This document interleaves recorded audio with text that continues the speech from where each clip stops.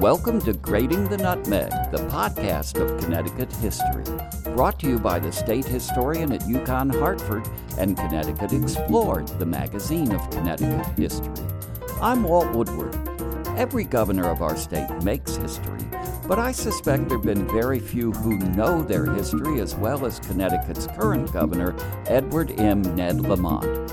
In this very special episode of Grating the Nutmeg, Mary Donahue and I journey to the governor's offices in the state capitol to talk with Governor Lamont about a speech and now audio essay he recorded for this podcast titled 100 Years of Fake News and Real and Fake Wars. In an era when Americans are challenged to separate fact from fiction in a myriad of different media, the governor's message is a kind of cautionary tale for all of us. And as you'll see, it reflects some keen and insightful thinking from a governor who takes his history seriously. That's 100 Years of Fake News and Real and Fake Wars by Governor Ned Lamont on this episode of Grating the Nutmeg.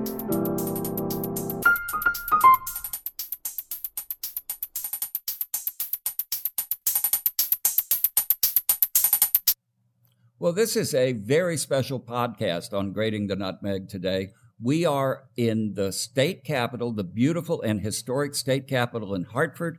We are in the offices of Governor Edward M. Ned Lamont. Governor, thank you for having us. Well, great to be here. This is really exciting for us. We are here because of a remarkable essay you've written. We knew when you came in, we listened to your inaugural address, and we understood that you really understood history, but this essay shows us some pretty exciting stuff. I think the way this came about, you correct me if I'm wrong, is that this summer, as the government's tensions with Iraq escalated, the administration began deploying more American troops to the Middle East, and rumors of how many went ranged from 6,000 to 120,000. And in the midst of a new, but it's an all too familiar crisis, you sat down and wrote an essay that looked at what you called 100 years of fake news and real wars. We read it. I was deeply impressed with the in-depth display of history you showed. And so we asked you to do a couple of things. One is to first read the essay so people can hear the story. You make a very compelling case and an important argument, I think. If you would, how do you feel about just reading the essay? Well, A, I'll give it a shot. B, after this governor thing, I'd love to be state historian. I can't think of a more meaningful job. You know, and I love history because it gives you a little perspective. I think those guys down in Washington, everything, they think it's the first time this has ever happened. And yet history teaches you that we've seen this before. History at least rhymes with what happens. So that's why over the last few years, as you heard the war drumbeats going on one occasion or another, I wanted to think back. When I was a teacher at CCSU, Central Connecticut State, I started talking to the students about, everybody's talking about fake news. I said, well, this isn't the first time this has ever happened in the history of the country. Let's think about fake news and how it maybe applies to some of our military incursions over the last 100 years. And that's what I wanted to try and do. And I think this essay will be really revealing to people. So if you will. As I thought about war, I remembered General Dwight Eisenhower, who famously said, "I hate war as only a soldier who has lived it can, as one who has seen its brutality, its futility, and its stupidity."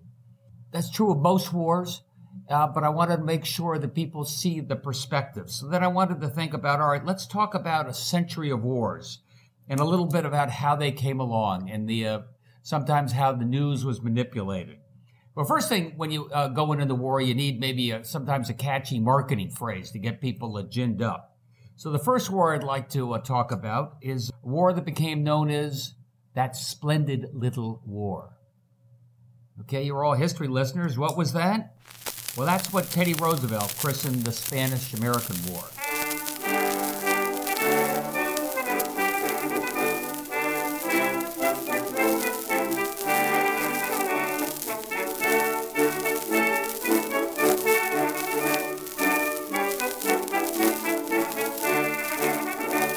So it was 1898. William Randolph Hearst, he was the freshly minted publisher of the New York Journal. And he was in a pitched battle for circulation with Joseph Pulitzer's The New York World. And Hearst was eager for war with Spain over the island of Cuba. And if President William McKinley wouldn't start a war, he'd have to do with that himself. I got a lot of this from an old friend of mine, Evan Thomas, who wrote a book called The War Lovers. So William Randolph Hearst sent his ace illustrator, a guy named Frederick Remington, down to Cuba to drum up some war fever. And you historians, you remember Frederick Remington, absolutely. Became an ace sculptor. You've maybe seen his bucking bronco in the backdrop of a lot of Oval Office visuals. So back to Remington, the illustrator, he went down to Havana, and not much was going on. He was tasked to go find scenes of war, scenes where the rebels are fighting back against the Spanish, find examples of Spanish brutality. He didn't find much of that, but he found some really good rum. He found some lazy hammocks. He finally grew bored, and he asked William Randolph Hearst, "Not much going on here. Let me come home." And William Randolph Hearst famously replied, "Remington, you furnish the pictures, and I'll furnish the war." So Frederick Remington, he hopped on a rumor that a Cuban woman thought to be delivering messages to the local rebels had been captured by Spanish troops, and that they had allegedly strip-searched her. And Remington did a delicious illustration on the front of all the Hearst papers of a naked woman surrounded by lusty Spanish soldiers. And that made for screaming front-page headlines in all of Hearst's papers. Joseph Pulitzer, by the way, his arch-rival, he pushed back, saying this never happened. If there was a woman crossing the lines, they were carefully searched by an elderly matron, but why let the facts stand in the way of a good story? So war fever was reaching a pitch. President McKinley had to respond with some type of gunboat diplomacy. Everybody was ginned up. So he decided to send the USS Maine to Havana Harbor. That was in 1898 to, quote, keep the peace. You've heard that phrase. And all the while this was going on, the Spanish government was suing, pleading for peace with the America. So fast forward, captain of the USS Maine was a guy named Captain Sigsbee. And he was down there, and again, not much was going on there in Havana Harbor. So Sigsbee was returning from a day on the town, a day in which he had included a bullfight, allegedly. He had had much merriment, and on his way back, he heard an explosion. Looked up, and he saw the USS Maine was sinking. Ironically, next door was the Spanish frigate, and the Spanish frigate was there sending rescue boats trying to save the American sailors. Well, Hearst New York Journal headline screamed for days, "The good ship Maine was sunk by treachery. The Spanish insult the memory of the victims." And you all history buffs remember this phrase, "To hell with Spain, remember the Maine." Well, what really happened? You maybe remember Admiral Rickover from a few decades ago. He was tasked to find out what happened, and he determined that the Maine had not been sunk by Spanish treachery, but rather its ammunition magazine had been ignited by a spontaneous fire in the coal furnace. And boom, the Maine was the first battleship. It blew up, but people forget it was the first battleship ever that did not have mast, did not have sail power. It was the first battleship coal-fired steam power. And that's what happened. That leak led to the explosion of the munitions. But as they used to say in those days, a lie will travel halfway around the world, but the truth is still putting on its boots. I think you've heard that phrase. You bet. And so Hearst's yellow journalism kept spreading the lies. The warship Maine was split in two by an enemy's secret infernal machine. The whole country thrills with war fever. Well, at that point, there was another famous jingoist. His name was Teddy Roosevelt. He was Assistant Secretary of State.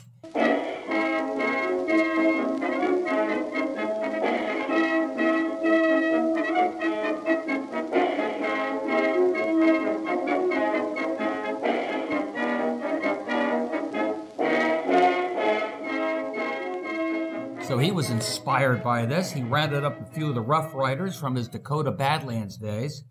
And he also found a few swells from his Harvard days. And he brought his manservant along with him. And he brought his publicist on a journey to Cuba. And just in case, you remember he was quite nearsighted, he sewed 4 pairs of glasses in his hat band just to make sure that old Four Eyes could see on the way up San Juan Hill. And as he famously said, one crowded hour of a glorious life is worth an age without a name. And that was the jingoistic, imperialistic, manly spirit of the time. Meanwhile, his comrade in crime was William Randolph Hearst, who had also been lusting for war. So he motored down to Cuba on his yacht, the Sylvia, because he was very eager to join the war that he had helped ignite. And as the charge up San Juan Hill readied, Hearst had his manservant pack a picnic basket with his finest china and silver. He donned a wide-brimmed hat, a necktie. He climbed on his horse, which was much too small for the portly Hearst, and the war was joined. It was over within 4 months. And what Teddy Roosevelt called that splendid little war was, in fact, a bit of a fake war based on fake news. Unbelievable. All right, let's move forward 15 years, see if you know your wars. What was the war to end all wars? Now called World War One. Later called World War I, or the Great War. Over there, send the word over there, that the Yanks are coming, the drums rum-tumming everywhere. You maybe remember Barbara Tuchman, she wrote in The Guns of August, 1914, that war was lit by, the fuse was lit by an assassination of Archduke Ferdinand.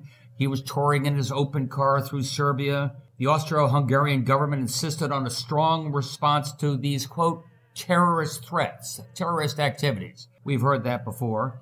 And the war spread from Europe through Asia, but America didn't get directly involved, to Britain's great dismay. So it was about a year after this that the British luxury liner, the Lusitania, set sail from New York Harbor for Britain. And it was about a week later that the British liner Lusitania was torpedoed by a German U-boat, otherwise known as a submarine, resulting in over 1,200 dead, including 128 Americans. And at that point, the British press screamed that the Lusitania was a non-military ship, the attack had breached all international protocols, and President Wilson, who had been reluctant, was slowly being pressured into joining the war. Well, what else happened? An historian named Eric Larson wrote in his book Deadweight a very different argument. He says that the British, while they argued that the Lusitania was a civilian ocean liner with no munitions on board, in fact, it had been designed for multiple purposes, civilian as well as military, including special compartments to house all the heavy munitions. And when the ship was struck off the British coast by a German torpedo, which is true, it was followed immediately by a second explosion, much more deadly than the torpedo hit. And historians like Larson say that second explosion was the munitions cargo that was exploding. Earlier, Lord of the Admiralty Winston Churchill, yep, he was there early. He was eager for America's participation in the Great War, and Lord of the Admiralty Churchill, before the Lusitania set sail, had asked for a report to be written, and the report was the political results of an ocean liner being sunk with American passengers on board. He was eager to get America into this war.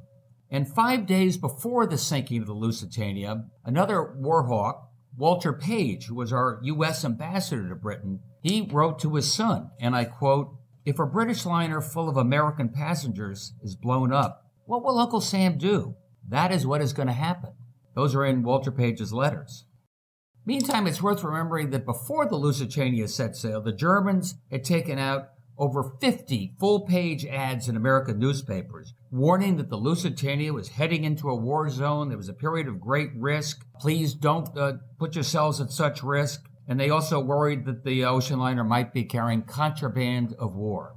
So, after the sinking of the Lusitania, soon thereafter, Woodrow Wilson declared war. And you know what happened? He had a Secretary of State named William Jennings Bryan. Remember him? Cross the goal, Bryan. William Jennings Bryan resigned angrily at the declaration of war, stating, quote, "Ships carrying contraband should be prohibited from carrying passengers. It would be like putting women and children in front of an army." That's why Wilson's Secretary of State resigned. So the war to end all wars, that was a real war. It was the prelude to World War II, and it was a mix of hard news and fake news that led to America's role there. Facts still being disputed. Always worth asking the questions. All right, let's move forward maybe a generation. Take a breather. Let's have a little fun. What was the War of the Worlds? Yep, Orson Welles' 1938 radio broadcast, right in the heart of the Depression. Listening to radio, first time, everybody getting energized. Ladies and gentlemen, I have a grave announcement to make. Incredible as it may seem, both the observations of science and the evidence of our eyes lead to the inescapable assumption that those strange beings who landed in the Jersey farmlands tonight are the vanguard of an invading army from the planet Mars. The battle which took place tonight at Grover Mills has ended in one of the most startling defeats ever suffered by an army in modern times. Well, the War of the Worlds broadcast was obviously a fake war inspired by fake news, but nobody pretended it was anything but fiction. His broadcast repeatedly reminded listeners that he was reading a work of fiction. But the broadcast did take on a life of its own. They're going over to New York. Night, the sky's alive with their lights, just as if people were still living in it. By daylight, you can't see them. 5 days ago, a couple of them carried something big across the flats from the airport. I think they're learning how to fly. Fly? Yeah, fly. Well, it's all over with humanity. And with news flashes about Martians invading Manhattan, the press began reporting that the switchboards were jammed, emergency rooms were jammed, traffic jams on the George Washington Bridge. And the next day, the New York Times reported terror by radio, lambasting the new news genre, radio. The nation as a whole continues to face the danger of incomplete, misunderstood news over a medium, which has to prove that it is competent to perform the news job. That's what the New York Times lectured, responding to the so-called panic following the War of the Worlds broadcast. In view of the gravity of the situation, and believing that radio has a responsibility to serve in the public interest at all times, we are turning over our facilities to the state militia at Trenton.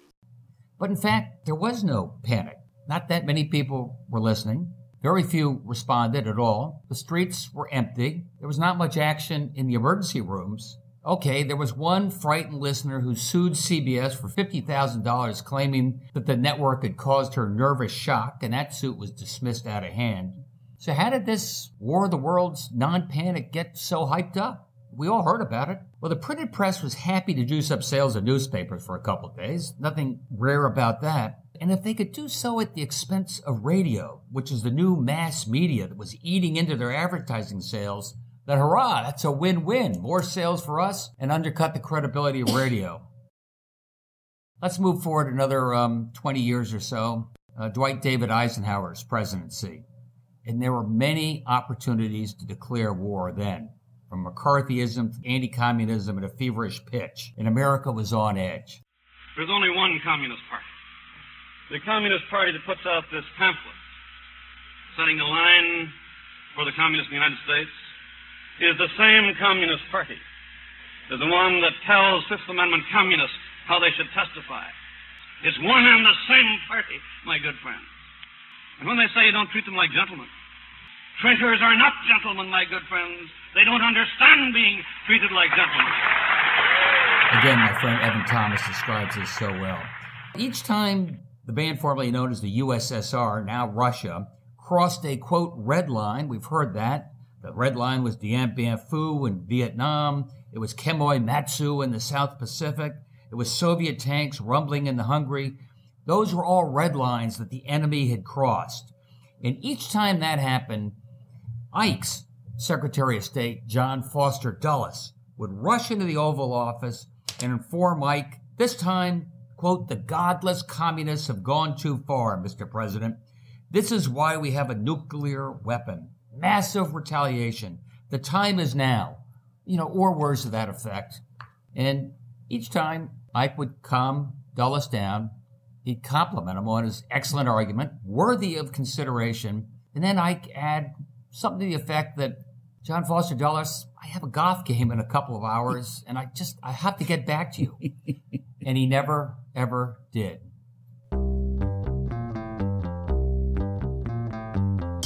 Let's move forward another 10 years. The Vietnam War. I don't think it ever had a nickname, did it? The Vietnam War. Well, the pretext for the Vietnam War, many of you may remember, was the Gulf of Tonkin Resolution. Not a declaration of war, but a resolution. So what exactly happened at the Gulf of Tonkin that resulted in a unanimous vote in the House of Representatives and an 88-2 vote in the U.S. Senate to give President Lyndon Baines Johnson a virtual blank check in his war on Vietnam, resulting in one of the longest wars in American history? Now Afghanistan has trumped that. So during the early 1960s, the CIA had been backing covert sabotage operations in and around the Gulf of Tonkin, Vietnam. And the USS Maddox was offshore monitoring these sabotage missions. And on August 2nd, 1964, there were 3 Vietnamese PT boats. That's an exaggeration. Small motorized boats. They approached the Maddox, which fired 3 warning shots in the direction of these boats. And the North Vietnamese boats returned fire, and the Maddox, USS Maddox, was unscathed except for one single bullet hole from the Vietnamese boats. And there was no American response. Another incident that would have gone away, except that 2 days later, the USS Maddox returned to the Gulf of Tonkin to, quote, show the flag. And responding to radar signals, shadows, something, they fired away and reported back to Washington they were under attack. So half an hour later, President Johnson interrupted TV broadcasts across the country to announce that the USA was under attack and needed to defend itself. An hour later, the United States launched its first bombing mission against North Vietnamese targets, and the war was joined.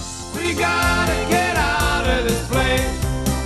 If it's the last thing we ever do, we gotta get out of this place. Girl, there's a better life for me and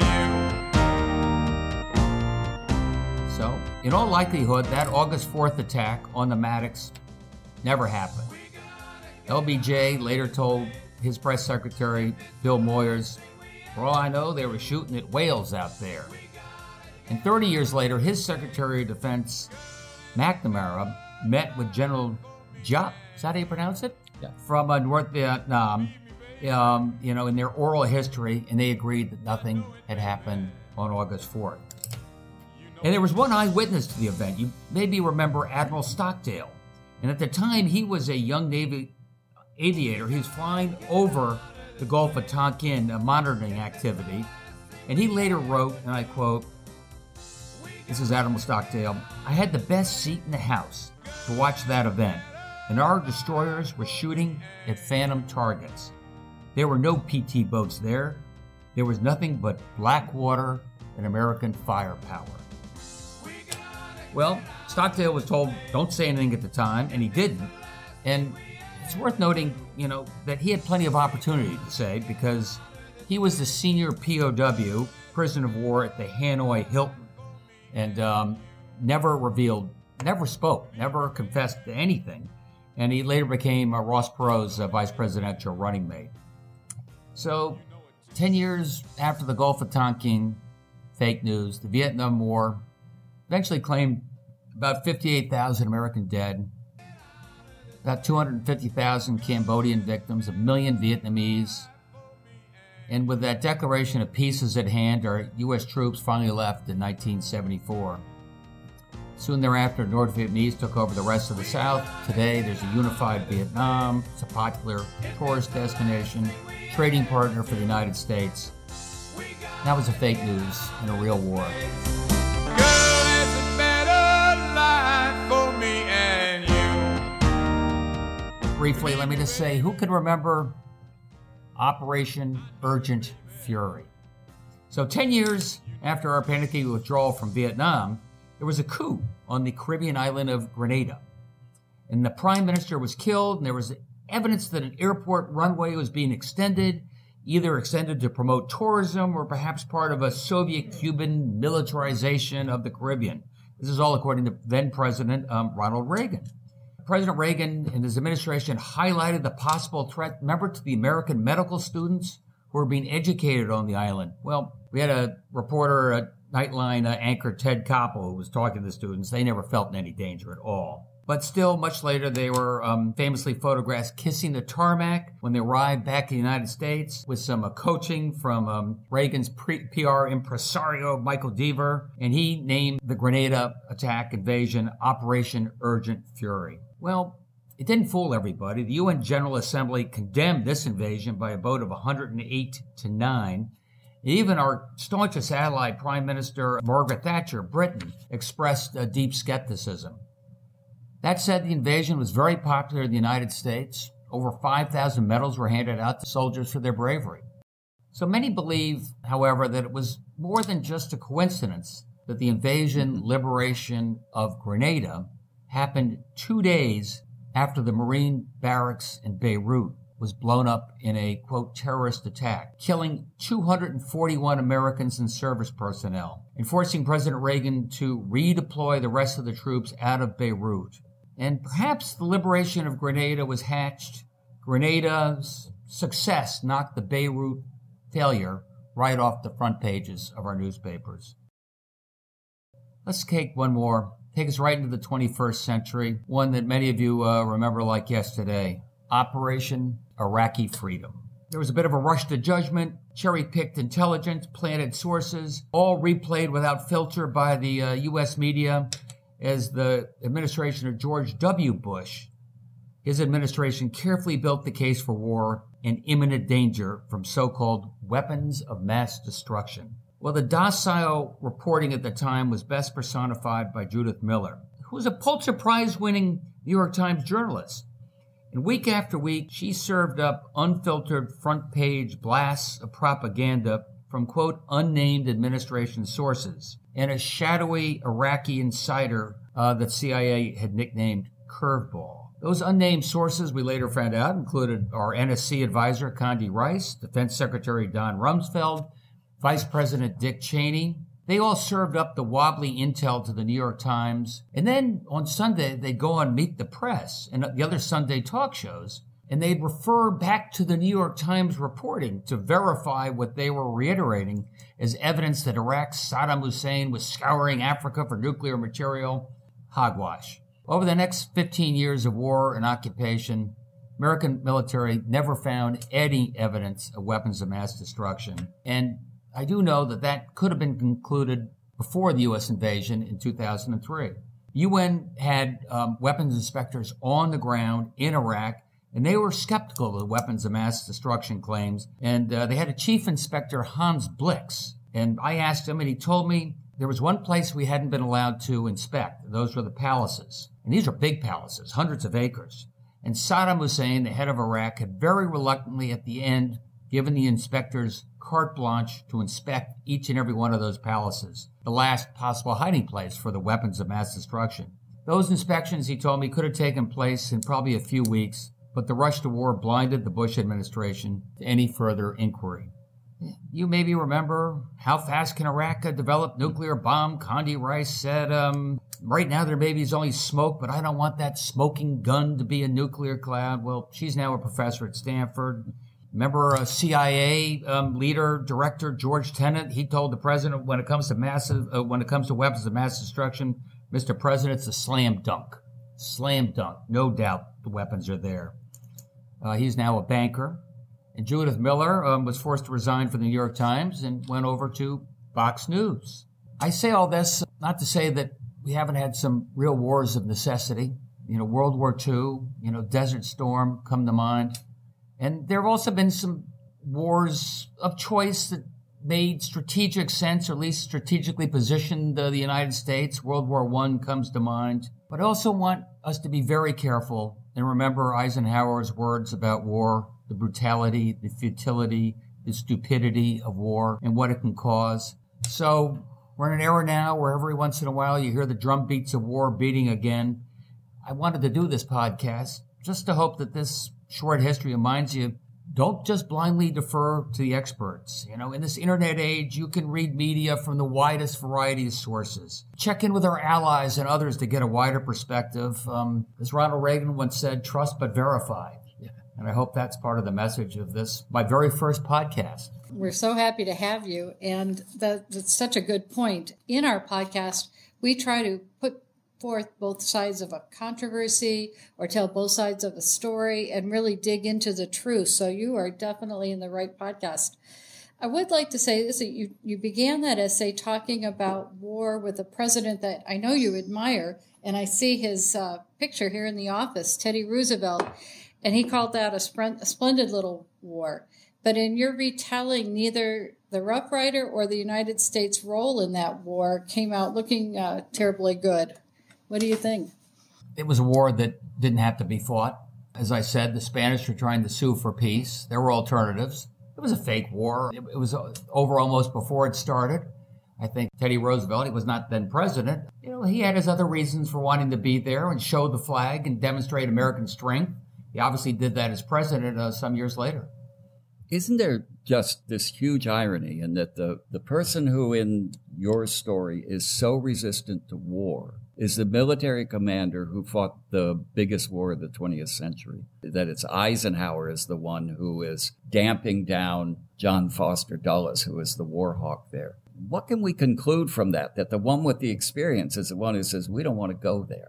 I think Colin Powell in the lead up to the war in Iraq, right. It was the military were expressing skepticism. They know what war is. You remember, if you break it, you will own it. They also understand the social and economic consequences of war, not just the death and the injuries and what it could mean to a community like that. So, yeah, the military are not the war hawks. I think you can show that going back in time. It's often those who never served are taking the lead when it comes to beating those war drums. The war that I grew up watching on television, of course, was the Vietnam War. And it is surprising that President Johnson was so susceptible to the sort of propagandistic continuing with the fake news about we're winning, and really contributed to the escalation of that war.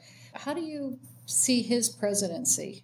I think as a domestic president, I think he could have gone down as, one of the greats, depending on your political point of view, but he got an awful lot done, everything from the civil rights to the war on poverty. But I think he was dragged down and eventually forced to not resign, but couldn't run again because he got us in this terrible quagmire. He was terrified that America would be, quote, a helpless, pitiful giant. Do you remember that phrase? And he let those political considerations trump, good, smart military advice. The wonderful thing about this essay is all the different ways you show that people have deployed some version of fake news to their own end. In the Spanish-American War, you have fake news created by a publisher because the publisher is trying to sell papers. In World War I, you have the British government advancing a version of what appears to be fake news now because they want American entry into the war. In the War of the Worlds, you've got a fake panic caused by a fake war that was on radio and the newspapers advanced it. So what does the average person do? There are so many different authors of fake stories who have their agendas. How do people really find a way to make the appropriate evaluations of information in a world where the line between fake news and reality has perhaps never been more blurred? Well, I'm not a President Trump fake news, damn the journalists. I think there are a lot of extraordinary journalists out there. You've got to find who you believe, think who you have credibility. But there's no excuse. In this day and age, there's no excuse. You can go to the internet. You can read news reports from 100 different countries. You can get local insight into what's going on. You can read both points of view. And if I had one thing, don't just defer to the experts. Not to knock our journalists. We got a lot of frontline folks who are doing their very best. At the end of the day, it comes down to the individual to be an informed citizen. Now, Governor, is it true that one of your grandfathers was a key negotiator in the Treaty of Versailles that ended World War I?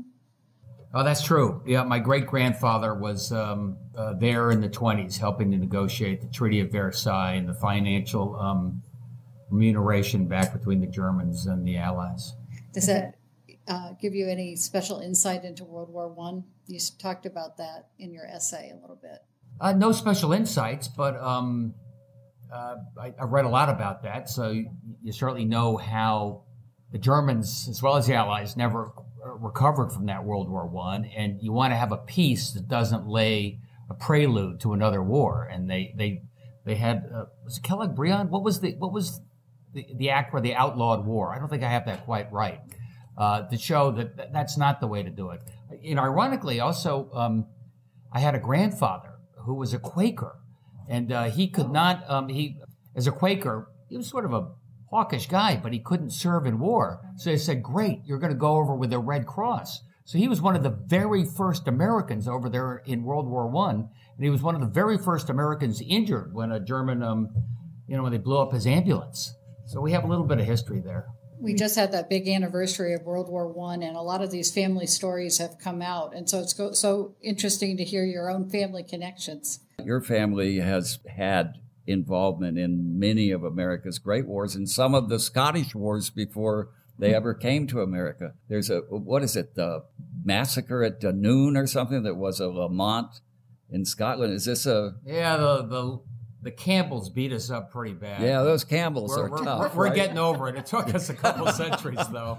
You had an uncle who fought in World War II. Yeah, no, my dad's older brother, Tom, eyesight wasn't good enough to fly, so he ended up in a submarine. And he was... that was one of the very last submarines to go down. They were knocking out oil shipments in the Tokyo harbor in the Pacific. Yeah, it was 1940. It was May of 1945 when his ship went missing. And right? all I can remember from my family is missing in action. You just don't know. Yeah. His mother never knew. She always kept hoping he was on some Pacific island and might show up at some point. Yeah, that has to be, I think, the most terrible thing when you just don't know what happened. And ironically, today, it was a submarine called the Snook, and all the descendants of folks who went down on the Snook have a Facebook page. So great. Whatever that is, 60, 70 years later, they're all talking back and forth and comparing stories and letters.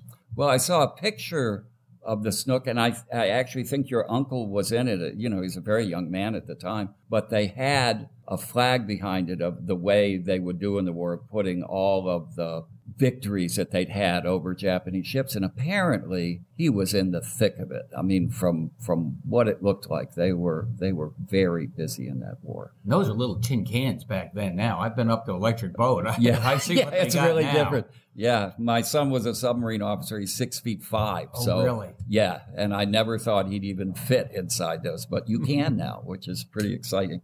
You're obviously somebody who's really thought about history and about Connecticut history. Do you have a favorite era or event or governor that you find inspiring that you think about?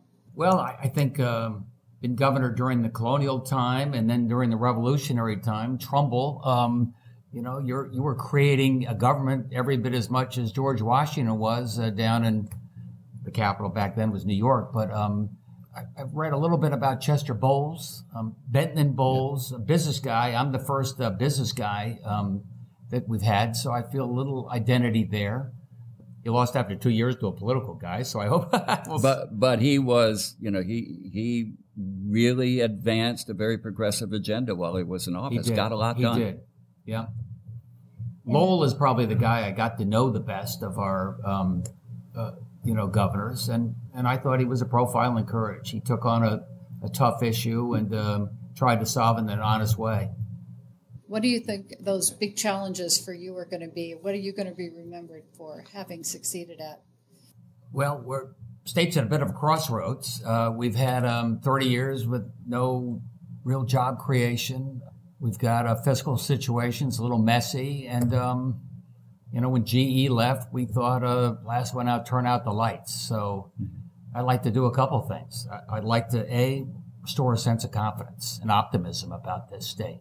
And I start with the business leaders. I said, if you're not optimistic, I've got to do everything I can. You believe in this state. Others are going to believe in this state. I'm going to do everything I can to help you stay and grow and expand here.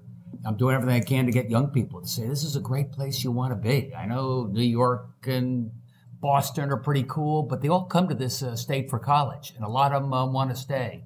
So I'm trying to get that energy going, fix this fiscal situation, get the state growing again. You have talked about how history rhymes or resonates. Is there anything in Connecticut history in the past that you feel resonates with the situation in the state today? Or maybe in a broader question, are there things in Connecticut's past that inform your thinking as governor today? Yeah, solve the problem. I think we go back 50 years where somebody else can solve the pension problem. Somebody else can fix the bridge. If the bridge doesn't fall on my watch, I don't have to worry about it. And that's not true of Connecticut history. It's true of politicians and politics, I think. And I'm trying my best to change that mindset. That's great. I am absolutely confident that the people in the history community who hear this podcast are going to walk away truly impressed with both your knowledge of history and your understanding of how history works. And I think once they listen to your essay, they're going to think very carefully before they sign on for the next major fake or possibly real conflict. Well, I'll just, leave you with the thought that, I'm going around the state. I'm talking about STEM and advanced manufacturing and training people for 21st century jobs. And you got to have that skill set. I come out of the liberal arts, and I love history. And I started up a telecommunications company. That's what I did. But remember, the liberal arts and history, they teach you to keep asking the right questions and looking around the corner. And for young people, you're going to have 4 or 5 different careers. So don't be limited just to the skill set you've learned. Learn to continue to learn. Learn to continue to keep asking those right questions. And I think history helps us do that. That's why I wanted to do this today with you. The thing I tell my students is it's all about curiosity. Stay curious and you will thrive. Thank you so much, Governor. Much appreciated. Yes, thank you. Well, Mary, thank you. So long, everybody.